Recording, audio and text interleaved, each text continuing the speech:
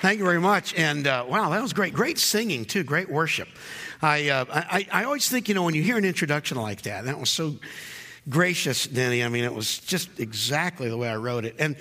But no, seriously, it was very, very gracious. And I always think, you're probably sitting there going, you know what? It was kind of chilly this morning, and we could have stayed home and maybe, worked in the yard, and it was kind of starting to get sunny. And you probably are walking in here, and by the time you hear that introduction, you're going, you know what? This better be good. And so I want us to begin this morning by talking about dealing with disappointment. No, that's not true. No, actually, I want to start. When I was in middle school, one of the scariest parts of my experiences as a middle school kid was, I was really traumatized by this. In 7th grade, we had to take classes in ballroom dancing. In gym class. And I don't think they do this too much anymore because of the separation of school and dance. But back then, I grew up in North Carolina, and I think part of the idea was to try to help us to become, Southern gentlemen. And I can still remember it was so intimidating. Because first of all, when I was in 7th grade, I thought girls had cooties. Now by 8th grade, I'm going, I like cooties. But in 7th grade, this was preposterous. Plus, this was gym class, right? Gym is where we run outside and throw objects at each other and do things that build character. But here we are in gym class, and it was just an outrage. And then, of course, the person that taught our ballroom dancing class was our gym teacher, who was also our football coach. So yeah, you can imagine his expertise and finesse on the dance floor. I mean, he could make a box step sound like calisthenics, like 1, 2, 3, slide. I mean, you're sure that if you got the steps wrong, you'd be, Robbins, take a lap. Sally, give me 5. And so everybody's totally intimidated. You walk into this room that smells like athletic gear, and then the girls. This was the worst. The girls had to line up against the bleachers. I don't know if any of you ladies had to endure this, but the girls had to line up against the bleachers. And the idea was, of course, that we guys would go and invite a partner to dance with us. And again, I'm sure the intention was that, that it was going to be a wonderful lesson in Southern gentility, but I'm a 12-year-old guy, maybe 13 at the most. Like, I'm going to walk over to these girls and go, my lady. Basically, we're walking up and down looking at these poor girls like a rack of meat. I mean, it is like, honestly, you're just walking up and down, glaring at them like a sheik, shopping for camels. And it would be like, no, big neck, skinny legs, fat arms. Okay, come on. And then they come out, and then you're supposed to dance with this person. Of course, you do not want to make eye contact, because you will burst into flame. And so, I mean, the whole thing was just like these bad puppets, these stick figures out there, just completely intimidated, staring at our feet. And all the while, the teachers were standing around us, listening to the music, going, isn't this beautiful? Isn't this wonderful? And we're going, no. And the funny thing is, when I look back at those days in middle school, in gym class, I'm pretty sure the person who invented ballroom dancing never intended it to be that kind of experience. That I suppose the person who invented ballroom dancing intended it to be this experience where two people would come together and begin to gaze into one another's face, and then begin to move together in this growing and developing intimacy. And I mention this morning because one of the ways I love to think about, one of the ways I think really, really characterizes this adventure of the life of faith is that in many, many ways it's like a dance. It's like a dance. But I also think one of the really bad ways we mess up the dance is that we change it from a focus on our partner to a focus on our feet. There might even be some people here this morning, and there are many, many people outside these walls. When they think about Christianity, whatever they think of it as kind of basically getting all the steps right? Don't step here, don't step there, don't step, slide. Like you got to live your life. You make sure you do not step on God's toes. That's basically what they think, what they don't realize. This is the wonder of the gospel. This is what just continually stuns me is no. The life of faith is about a God who invites us.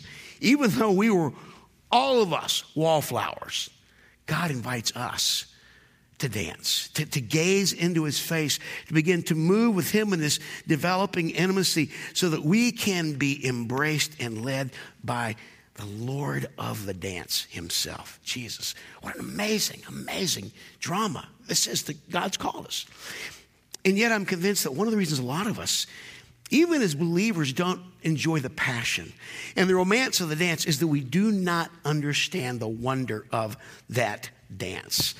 Somehow we think it's all about getting the steps right. Don't do this, don't do that, don't drink, don't smoke, don't chew, don't go out with the girls that do.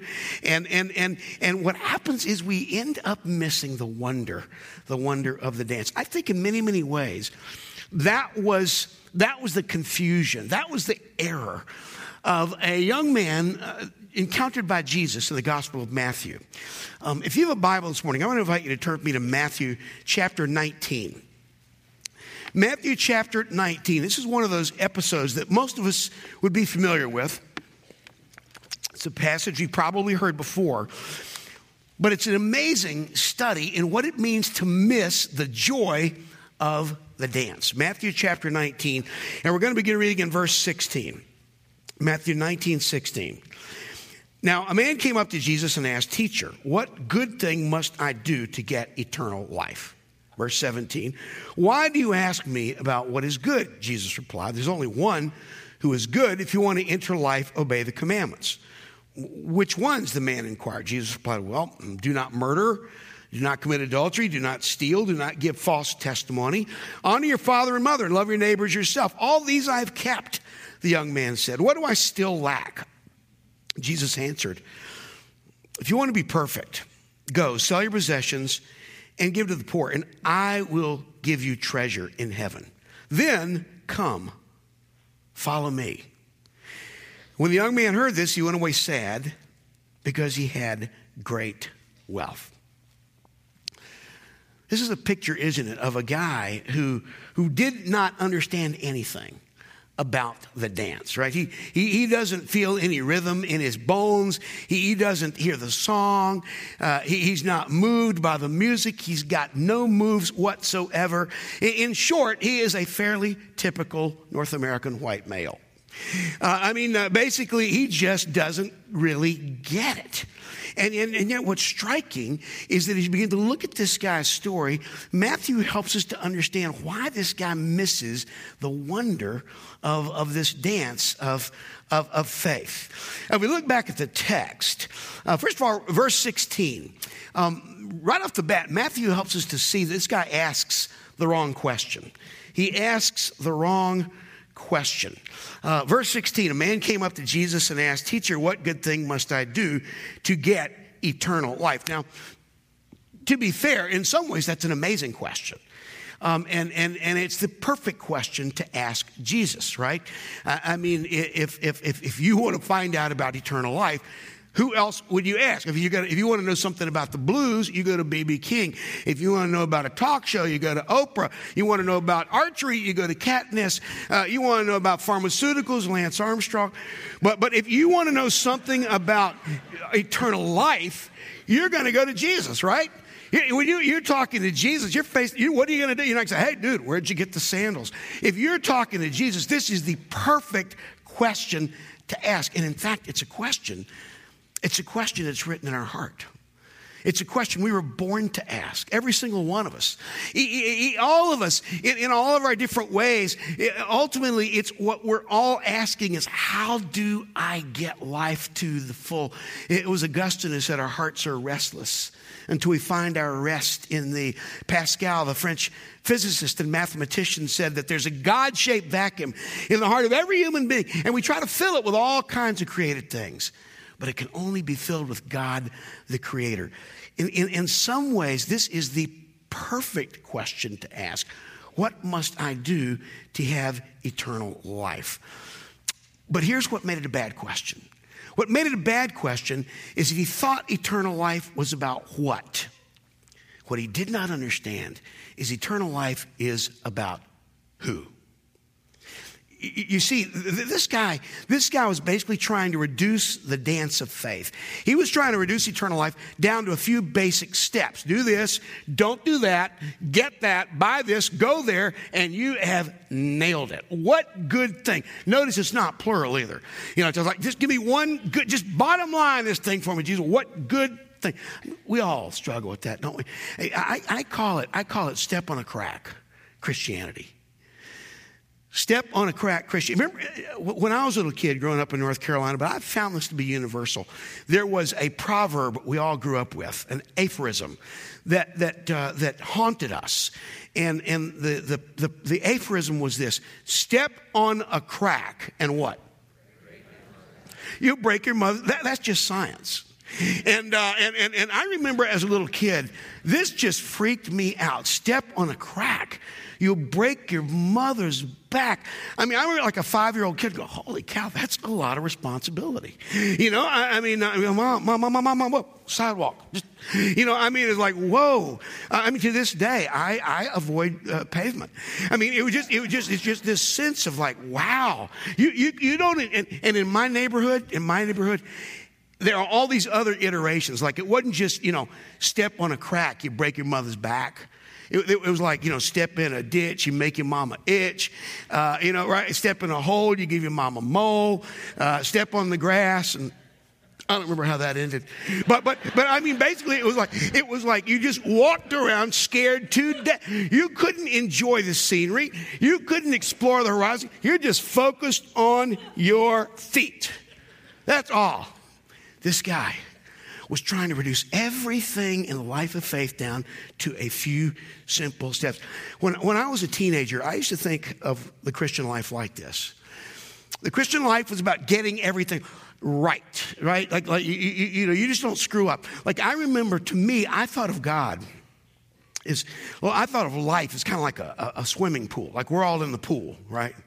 And we're all splashing around, and some people are obediently swimming laps, and God likes those people. And some people are involved in horseplay, right? And they seem to be getting away with it. And then there's some people who kind of seem like they're kind of in over their heads, and they're going down, and God doesn't seem to notice. And meanwhile, you know, Jesus was kind of like the cosmic lifeguard, you know? He's up there on the high throne. He's kind of all, you know, sunny and buff and tan, and if he did yell anything, it was just a commandment. It was just you know, stop running, no sinning, that's fornication, and he would just sort of yell stuff from the chair. What I didn't understand until my freshman year of college was no, this is not about a God who yells out commandments. It's about a God who dives down into the pool of our need and rescues us.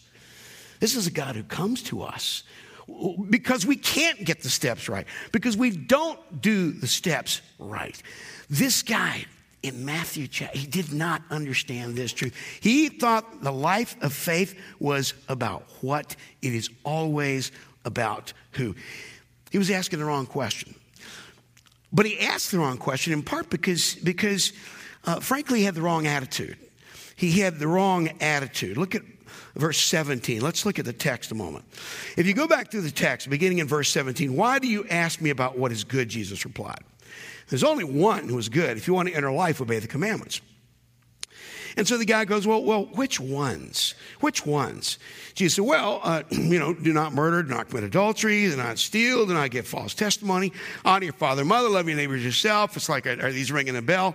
All these I have kept, the young man said. What do I still lack? You just hear this vibe, don't you? You just kind of get this attitude that is not really, it's not really serious. It's not really humble. He's kind of pretending. You know, what do I still lack? It'd be like let's say you're a middle school student, and you're a middle school person, and you invite one of your friends to come over to the house on Friday night, and they say, okay, but how long do I have to stay? right? There's just kind of a vibe there that sort of messes up the whole encounter. Or maybe this is a better example. Let's say it's a wedding. It's a wedding, and the preacher says to the groom, do you promise to love this woman as long as you both shall live? And he looks and says, well, how long do you think she's going to live? There's just a sense there in which he's kind of trying to hedge his bets. It's not really sincere. I mean, the main reason really this guy was asking the wrong question is because ultimately this guy had the wrong attitude. I wonder maybe if that's exactly the question Jesus was asking here when he said, why do you ask me? What is it? He wasn't saying, why are you asking me this question? We've already seen that Jesus is precisely the question. He's precisely the person who one would pose a question about eternal life. Not why do you ask me, but why are you asking? The first four words of the statement. Why do you ask? What is in your heart? Is there truly a humility? Is there a willingness? Is there a hunger? This guy asked the wrong question because he had the wrong attitude. And it shouldn't surprise us there that as Matthew continues the narrative, that we discover the guy makes the wrong choice. He makes the wrong choice. Look at verse 22. When the young man heard Jesus' response, he went away sad because he had great wealth. When he heard Jesus' answer, he went away sad because he had great wealth. That's an odd statement, isn't it? I mean, it is to me. I mean, because you don't normally hear someone say that they're really sad because they have great wealth, right? Remember, I guess it was like about a year ago, I can't remember, there was this big lottery here, like a Powerball deal or something in Pennsylvania and in several states. And I don't remember what the award was, millions and millions of dollars. And people who never even ever, bet on the lottery were in the lottery for this. But I don't remember anybody at the time, saying, are you going to enter the lottery? Nobody said, no, because I might win. And then I'd be so unhappy. In other words, most of us don't think, I didn't have a lot of money, and that would be so unfortunate. I mean, most of us don't think of we live in a culture where it's precisely the opposite, isn't it? That wealth would be the source of great joy. But when the young man heard this, he went away sad because, Matthew said, he had great wealth. I didn't understand this. The first several times I did not understand. I'm not sure I fully really comprehended it until about, I'm going to say maybe 7 years ago. My wife and I were at one of our very favorite restaurants. Now, I know looking at me, you might be going, well, you must not be too picky. But, not funny. But this is one of my favorite restaurants in Charleston, South Carolina. It's a place called Hyman's Seafood. Has anybody ever been to Hyman's Seafood? Yeah. Well, it's one of the great things about Hyman's Seafood is that as soon as you sit down, now remember this is a North Carolina boy talking, but as soon as you are seated at your table, they bring to your table a large bowl of boiled peanuts. Boiled peanuts. I know it's not a dish that is treasured here in Western Pennsylvania, but boiled peanuts, let me just explain, is this amazing delicacy in the South where you might drive down the road and you'll see this shack on the side of the road with a big kettle, a cauldron, sitting over a fire, and peanuts are boiling in it. They've been there for maybe a couple of months, and somebody just continually adds salt to it until someone stops by and says, I'd like a bag of boiled peanuts. And so they put that in the bag and you eat them. And the way you eat them is you bite the end of the shell and then you suck out the juice. They're very juicy. You suck out the juice and you get this combination of salt and dirt. It's protein. And it's just unbelievable. And never had I been to a restaurant where they actually serve this at the beginning, where some people bring you like a little breadstick or tomatoes. No, thank you. These guys bring you boiled peanuts. a big bowl. And I am eating these things like it is my job. I mean, literally, my wife reached over and said, get out of the way. And I'm eating these boiled peanuts. It's fantastic. I get another bowl because I can't believe it. These are so good. And now here comes my entree, this unbelievable plate filled with delicious golden fried shrimp. Fried shrimp. And they are so good. I mean, I take that first bite, and it is unbelievable. And somewhere around the third bite is when it hits me. I can't eat anymore. I'm full. I'm full. This amazing plate of fried shrimp, beautiful fried shrimp, expensive fried shrimp. But I am too full to eat it because I filled myself on boiled peanuts. You know what? That night, I left the table sad because I was full. That's the story of this guy. That's the story of this. He had worked so hard to fill his life, to find eternal life, that there was just this point where there was no real hunger. And yet there was a hunger so deep. He wanted with all of his heart to fill it, but he couldn't. And when Jesus said, well, look, if you really want to shuck it down, just come and follow me. Stop trying to do all the steps. Yes, these commandments are important commandments, but if you really want to get it down to the end, Jesus said, look, come follow me. Sell all of your stuff. Get rid of all of your fullness. And then, in your emptiness, you can find joy. I wonder if there's some of us here today, that's our story. And, you know, I mean, that's it's understandable. That's kind of the story of our culture, is that we want so bad to feast at the world's table that we forget that God's goodness is so much better. And so we end up basically filling ourselves on peanuts and turning away from the life for which we were created, life eternal. And it happens to all of us. It happens to middle school kids, high school kids. It happens to older people. It happens to all of us. We want so bad to be filled. We walk away empty. Now, why this morning is this passage important to us? Matthew chapter 19. What is this passage really? What does it have to say to us? I think this morning, one of the reasons that this passage might be worth our hearing is that there are perhaps two different groups of people in the room this morning. There's one group of people in the room this morning, maybe, and this might be you, that sort of struggles with discouragement in the Christian life.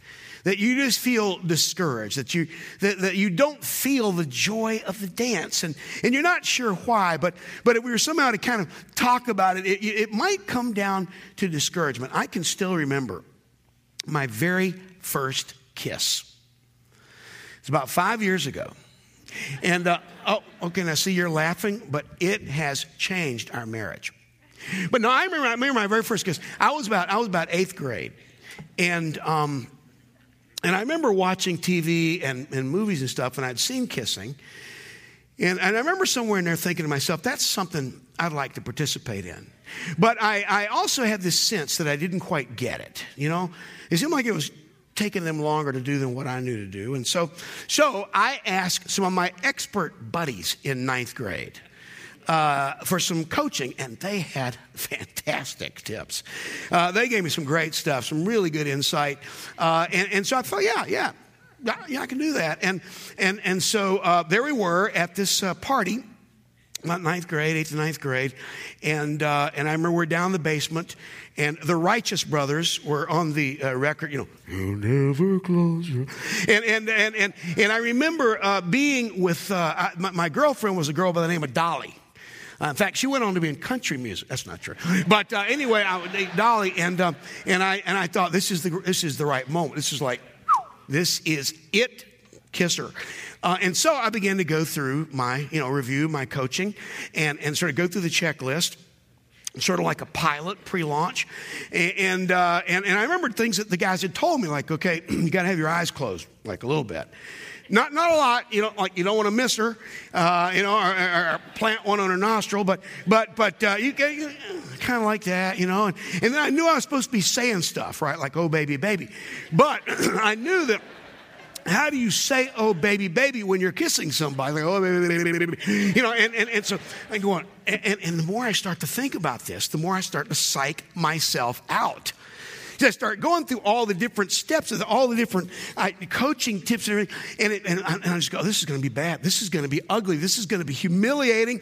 Dolly's going to stop right in the middle of it and go, wait a minute. Hey, watch this. And it'll be it. I'll never be able to date until I'm married. And my mind just starts spinning. And then in what should have been this wonderful moment of engagement, instead, I'm kind of going, pull up, mayday, mayday, abort. I mean, it's funny. James Taylor has this song where he says, first kiss ever I took, like a page from a romance book, the sky opened and the earth shook.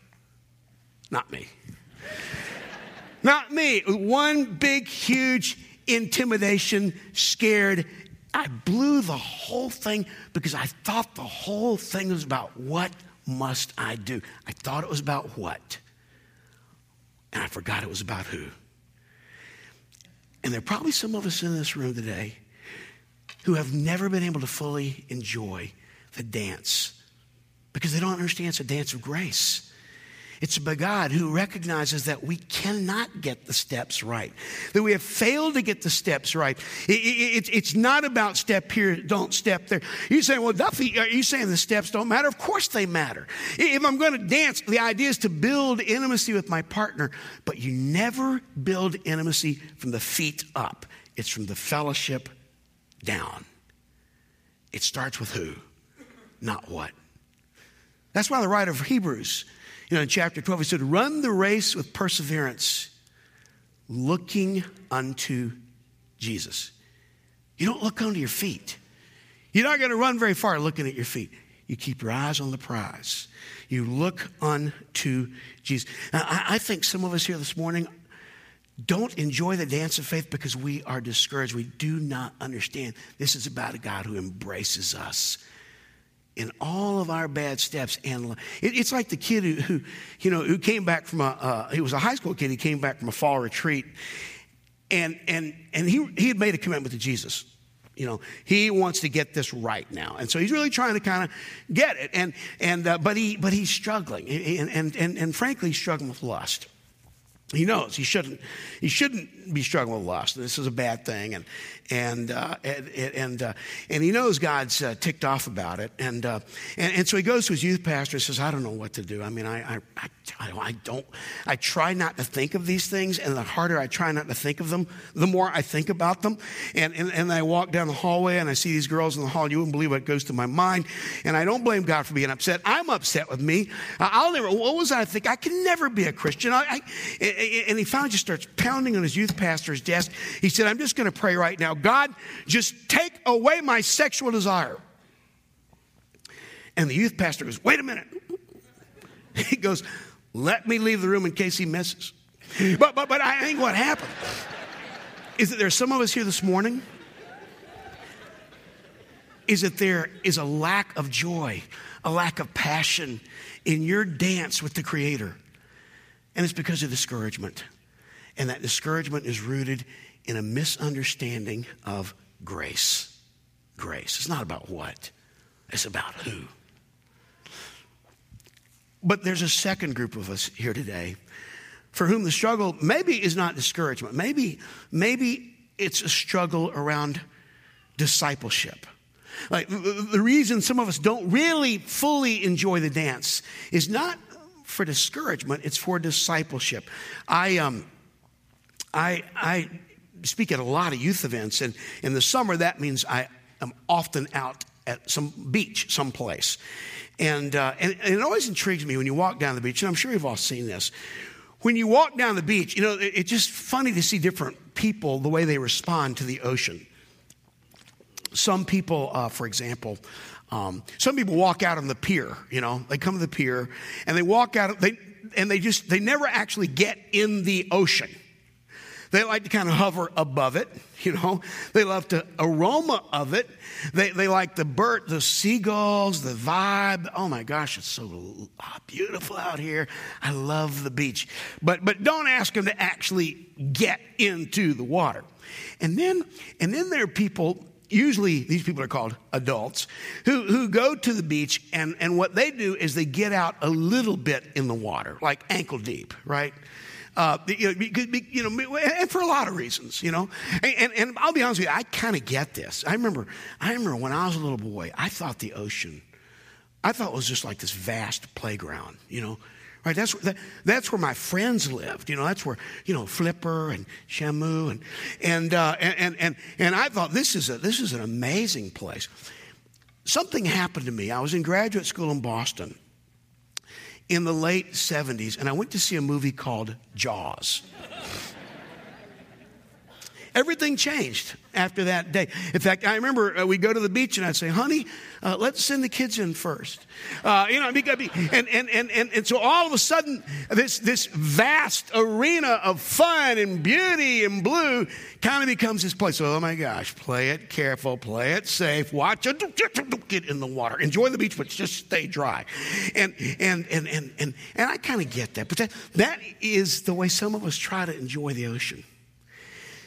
And then there's a third approach. This is the approach that's often embraced by our children, where they just run right at it, full speed. They just go in there and just get in over their head. They are laughing and splashing and diving and riding, and this big, huge blue thing picks them up, and all of a sudden go, oh my gosh, I'm off, maybe they come back down. And they begin to understand something about the joy and the adventure of being embraced by this vast, blue, beautiful body of water called the ocean. I think some of us, we live our Christian life on the pier. You come on Sundays, you know, because you like the vibe. You like the vibe. You like Denny. You like his hair. You like the music. You like the room. It's nice. It's warm. And so you come. But there's no way to really fully embrace the dance. You can't really enjoy the ocean from the pier. And then some of us, we come, and maybe you've been coming for years. Or maybe you're a middle school student or a high school person, or maybe you're a college student, and you say, no, I believe in God and everything. I want to come. I do want to kind of get in a little bit, but don't ask me to put my whole body into this thing. Not everything. There's risk. There's peril. Not sure what's going to happen. And there's no way we can enjoy the dance. There's no way we can enjoy the dance if we're trying to save ourselves. My wife loves to watch this TV show called So You Think You Can Dance. Anybody ever seen that show? So you think you can dance. And if you've ever watched that show, So You Think You Can Dance, these judges, this panel of judges will critique the dancers. And one of the common remarks that the judges will make, that they'll like a dancer will be going like this, you know, they'll be going like this, and you're going, Duffy, we get it, stop. But they'll be doing, and they said, no, that's you're doing too much self-love. You're doing too much self-love. Men and women, nothing will kill the dance like self-love. Nothing will kill the dance like playing it safe. The dance, if it's going to be a full dance of faith and passion, we have to be absolutely all in. I don't know this morning what kind of questions you're asking. I do know that all of us, in one way or another, we're all face to face with Jesus. All of us were created to ask this question deep down: what can I do to earn, to have, to embrace, to live, to know life to the full? And I know that some of us here need to recognize that part of the reason we're not able to enjoy that dance is because we're asking the wrong questions, or we have the wrong attitude, and therefore we're making the wrong choices. This morning, I want to invite you to know the wonder and the joy and the promise of this dance. It's not about what. It's about who. I'm going to close by reading you a passage of scripture. It's actually a few chapters earlier in Matthew's gospel, but in some ways it beautifully summarizes the lesson of chapter 19. This is in Matthew chapter 11, verses 28 to 30. And I'm going to read this morning the paraphrase of Matthew chapter 11, 28 that was rendered by Eugene Peterson in The Message. It's a great way to summarize, I think, what God might want us to understand about the dance of faith. Matthew 11, 28, 30 from The Message. Are you tired? Worn out? Burned out on religion? Come to me. Get away with me, and you'll recover your life. I'll show you how to take a real rest. Walk with me and work with me. Watch how I do it. Learn the unforced rhythms of grace. I won't lay anything heavy or ill-fitting on you. Keep company with me, and you'll learn to live freely and lightly. Let's pray. How can that be true? Could it really be, Lord, that we could live in a day when there are such heavy and burdensome news stories, when there are such very real concerns about finances, when concerns about loved ones plague us, when there are relationships at school that kind of haunt us? And how can it be that we could learn to live lives freely and lightly? Well, Lord, of course it comes when we follow the lead of our partner, the Lord of the dance, and we learn to be embraced by you and to embrace you. I pray, Lord, for my brothers and sisters here today, that you would help us to enjoy fully and freely the passion of the dance.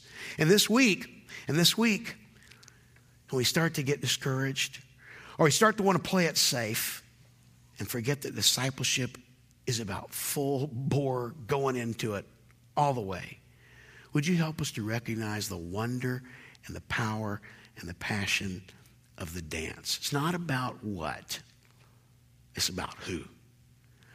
We pray this in Jesus' name.